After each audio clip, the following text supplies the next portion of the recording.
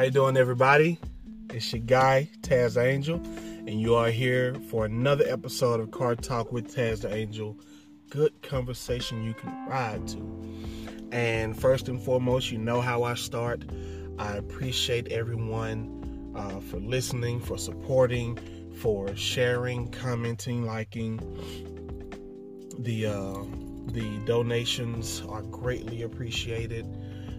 The PayPal and Cash App, and like I said, those are greatly appreciated because it's like I said, I'm attempting to make this a business so I can then make it a career, and to be a business, I have to make income. So I appreciate these donations. I appreciate the assistance in building this.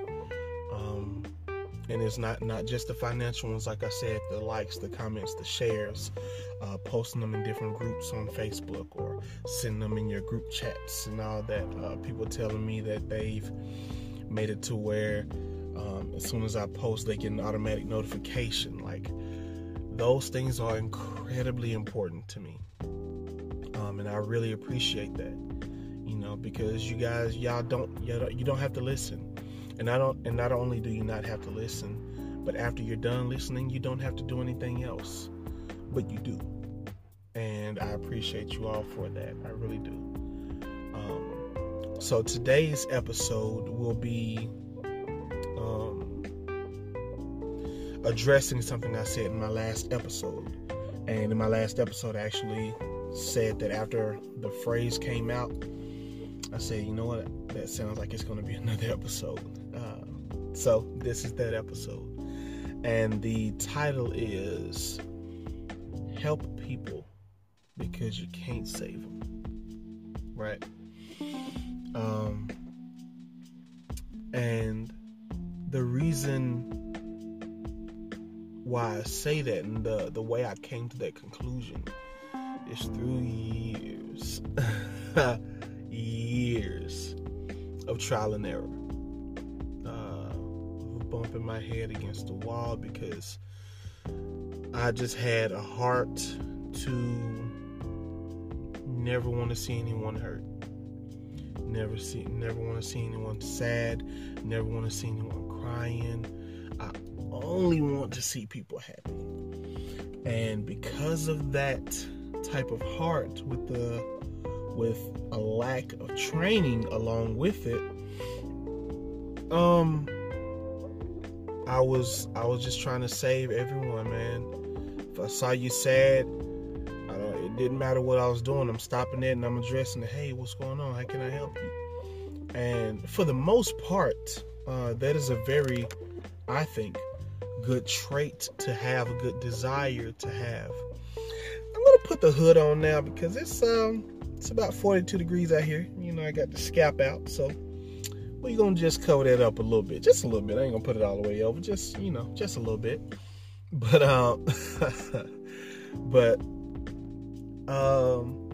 just trying to save everyone instead of just assisting, instead of just helping. I put myself in bad positions at times, on several occasions, because I was just jumping in front of bullets that weren't aimed at me, and I wasn't considering the fact that in my life I have some that are already aimed at me, so it's only so much damage I can take. It's only so many bullets I can take. Even on freaking Call of Duty, when you have your flak jacket and all that, it's still a certain amount of bullets you can take before you hit the ground. Like it just is what it is. So I didn't have the wherewithal to know what that placement was, or to know what that amount was. I didn't know my limit, because it was either me helping, me trying to save everyone I could, or me just being down in the dumps.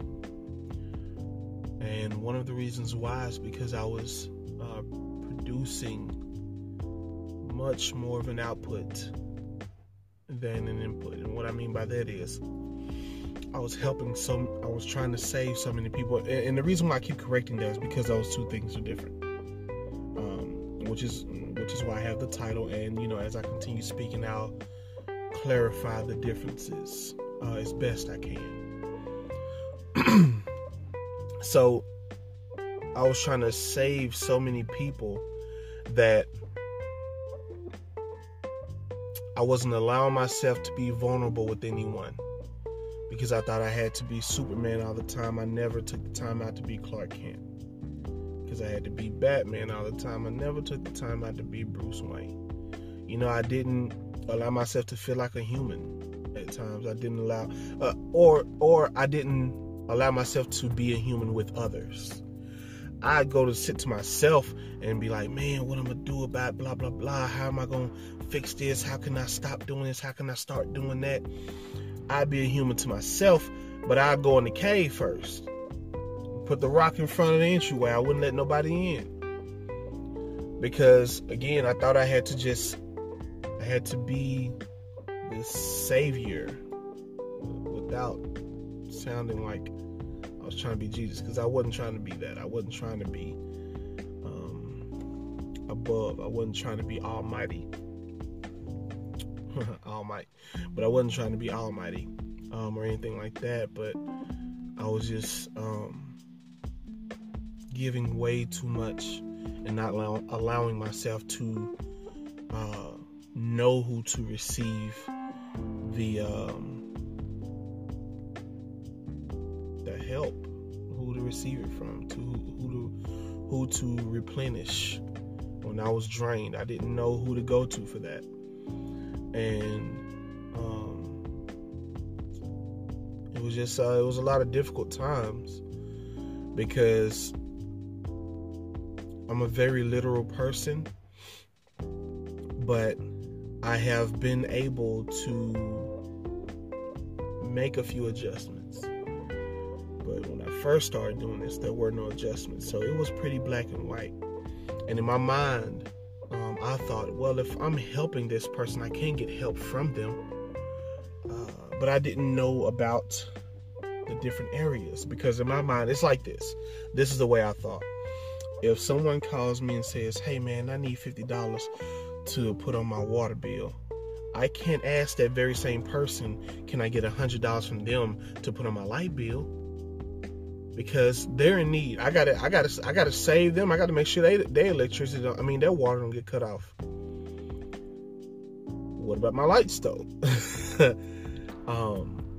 But I couldn't go to that person. So because of that extremely black and white way of thinking that I was in at that time, I didn't know that there were more variables in the equation. I didn't know that there were more things to factor in. Like as an example, someone who may have an issue controlling their anger, I can't get help from them about anger management. However, I may be able to get help from them with financial management. If I'm too frivolous of a spender, and as soon as I get a check, I start buying stuff, and then, let me take care of these bills. And now because of my purchases, I don't know if I'm going to be able to cover all the bills when I actually had more than enough money to begin with. That person has anger issues, excuse me, may be able to help me with that, because those are the completely different areas. Yet at the same time, there can be contributing factors to the primary issue, right? So, say you have someone who is an angry drunk and also an alcoholic. So, you may be trying to help them manage their anger, but that's when they're sober. But once you add the alcohol in the mix and they become the angry drunk, now some of those things have to change. So the primary focus can't only be how to manage the anger in the sober mind. It has to be, hey, maybe if we lessen the amount of this over here won't happen so much. You know what I mean? So because of these things that can kind of contribute to other parts of our lives, it can get real murky in those waters. In the words of Raymond Reddington, it can be quite the sticky wicket. That is such a funny term to me. Sticky wicket. I'm gonna keep that one. That one's gonna be more of a more commonly used thing for me. I'm keeping that one. Sticky wicket. Anyway, so because of those things, man, you can be in quite the sticky wicket, because before I can figure out all of those things in you, I gotta find those things out in me first. Like, I gotta find out what takes me from here and gets me over here in 5 seconds. But why is it when I'm right here? And for the people in the audio only, for the people audio only, you won't see these. I'm giving examples with my hands. I'm sorry. I'm just saying here. But why does it take me forever to get from here to there? I can get there super fast, but what slows me down here? I got to find out all of these things. So I have to be able to identify those accelerators and decelerators in my own life before I can say, hey, this is what's going on with you. You know, it's just like how some people say you have to love yourself before you can love someone else. I believe that 100%, because if I don't properly know how to love myself, how can I properly love someone else? I just don't think it's possible personally. Now, some people have skewed that saying and said you got to love yourself before someone else can love you. That's not accurate.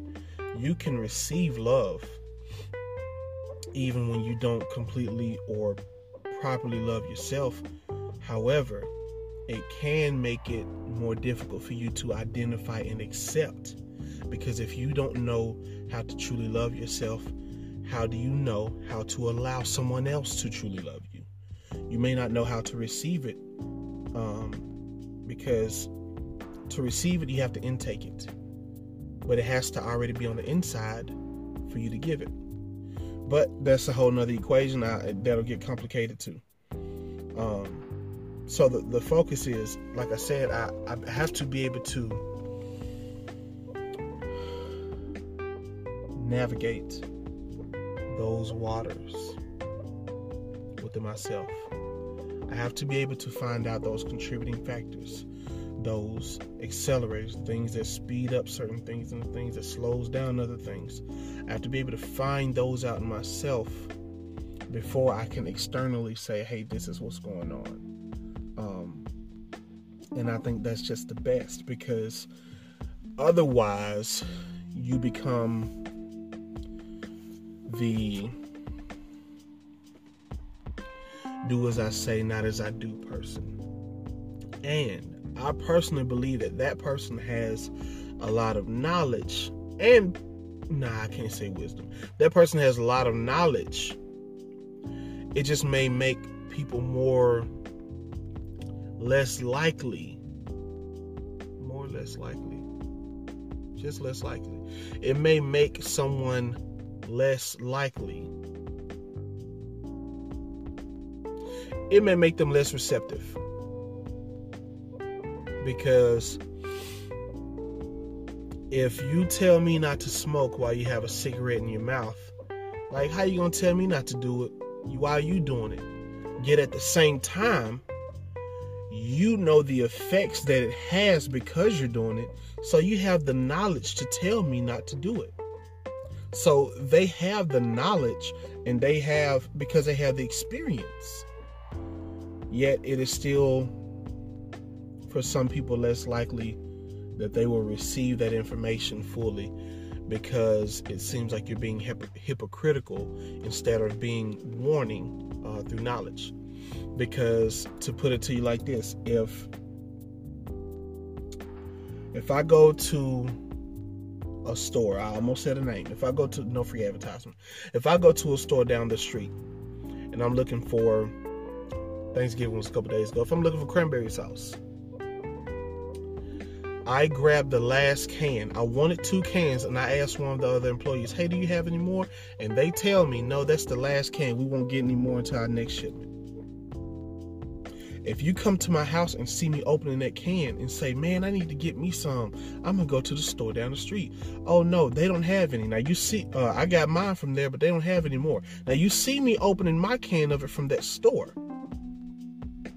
So you're like, how you going to tell me they ain't have none when I see you opening your can? Yet at the same time, because I was there and I picked that up off the shelf, and I asked the employee, was there more? I have the knowledge to know that if you go there, you won't get any more cranberry sauce.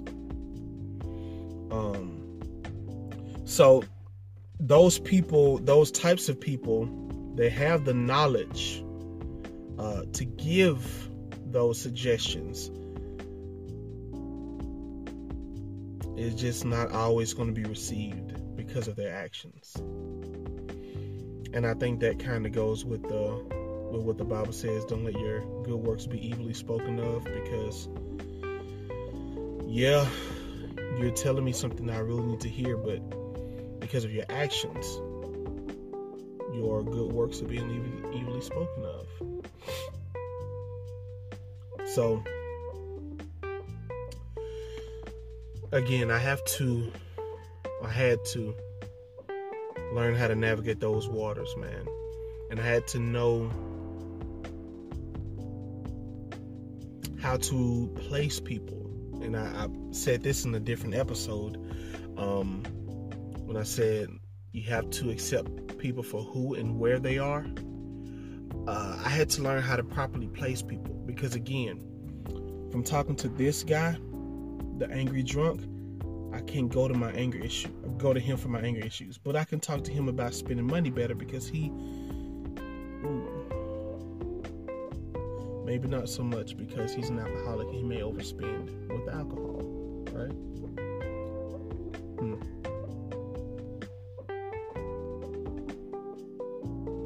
So, I may have a guy who is an angry drunk, but he's still, for the most part, financially responsible. He has a good amount of money. He only buys a certain amount or whatever. So he doesn't buy in excess. He drinks in excess. And those can kind of go in hand in hand, but not always. So I may be able to get, I may not be able to get anger management tips from him, but I may also be able to get the financial advice. Whereas this person, who is usually calm and broke, I may not be able to get money advice from them, but I have the ability to get that anger advice from them. So I had to learn to place people like, and if you only listen in the surface, it sounds like I'm placing people to use them, but I'm not using them, I'm utilizing them, right? Because it's no different to me. I guess it's my athletic background. It's no different than putting people in their right position on the field. Tom Brady is arguably the best quarterback to ever play in the NFL. But if you put him on wide receiver or at wide receiver and make him play that for a whole game, you may never hear his name. That's not his strong area. That's not his strong suit. He is not meant to catch the ball. He is meant to throw it. So because of that, if you just take him from right here at quarterback and put him outside with a corner, you may never hear his name. Heck, if he was placed there in high school and college, he may have never even made it to the pros. But because he was properly placed, he is definitely a future Hall of Famer. And like I said, arguably the best quarterback to ever play the game. Well, to play in the NFL. So it's about placement, proper placement. Knowing where their strong suit is and not asking them to veer outside of that. And you have people who are versatile. You have people who are like Michael Vick, who can throw pretty accurately and can also outrun a great deal of people on the field. So you may actually line him up as a running back or or give him a play to where he's carrying the ball like a running back. You may line him up outside as a receiver because he has the ability to possibly outrun whoever's covering him. So it's about placement. Some people have more than one strong suit. They have more than one ability. They have more than one thing that they can be beneficial in. And those are the people that you allow to be in that area. Those are the people you go to in those areas when you're seeking help. But you can't. You have to properly place them. Because if you put your Tom Brady out of receiver, you may never get the help you need. You may never get the help you need. So, properly placing people in your life. I said live. I want to say lives, but then I changed it to wanting to be singular. So, knowing where to place people properly in your life will greatly help you. So, the difference between helping and saving.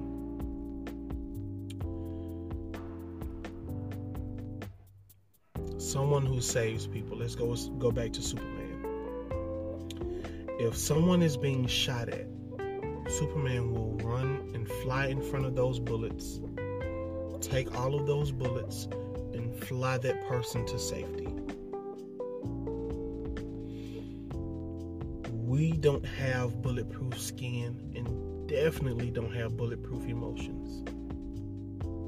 So because of that, humans are not meant to save. We are meant to help.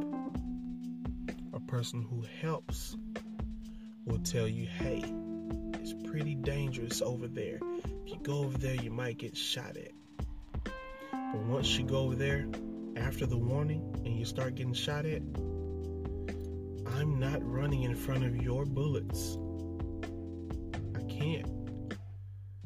Because I don't have bulletproof skin. If I run in front of your bullets, I never run again. May never breathe again. So because of that, I can only do so much. I can only help so much. I can only be selfless so much. It is finite. It is limited. Someone who is a who tries to save. Back to Superman. Back to Superman. Perfect example for me. If Superman sees you drowning, he's going to fly into that water, scoop you up, fly you out to safety again, right? If a lifeguard sees you in that same water drowning, what's the first thing they do? Grab a flotation device, and then they run to you. Because they can't save you. They can help you, but their help is limited, which is why they need something to help both of you float. Because they can help you. But if you fight against them and you're attacking them because of your panic, and you're pulling them down and it's hard for them to breathe, they need that flotation device to make sure that at least, the very least, they still survive. Because they still have to help someone else. They still have to be able to help someone else. So, I said in my last episode, I developed the mentality of, I'm just a UPS guy. And I meant that. I had to develop that. Because I wanted to be the guy to fly into the water. I didn't want to grab a flotation device. But the problem was, I ended up getting pulled down and drowning a few times. Now, luckily, it was emotionally, not physically, because you don't get a second chance. You may not get a second chance after drowning the first time. It's possible you can be, resuscitated, but it's not a guarantee.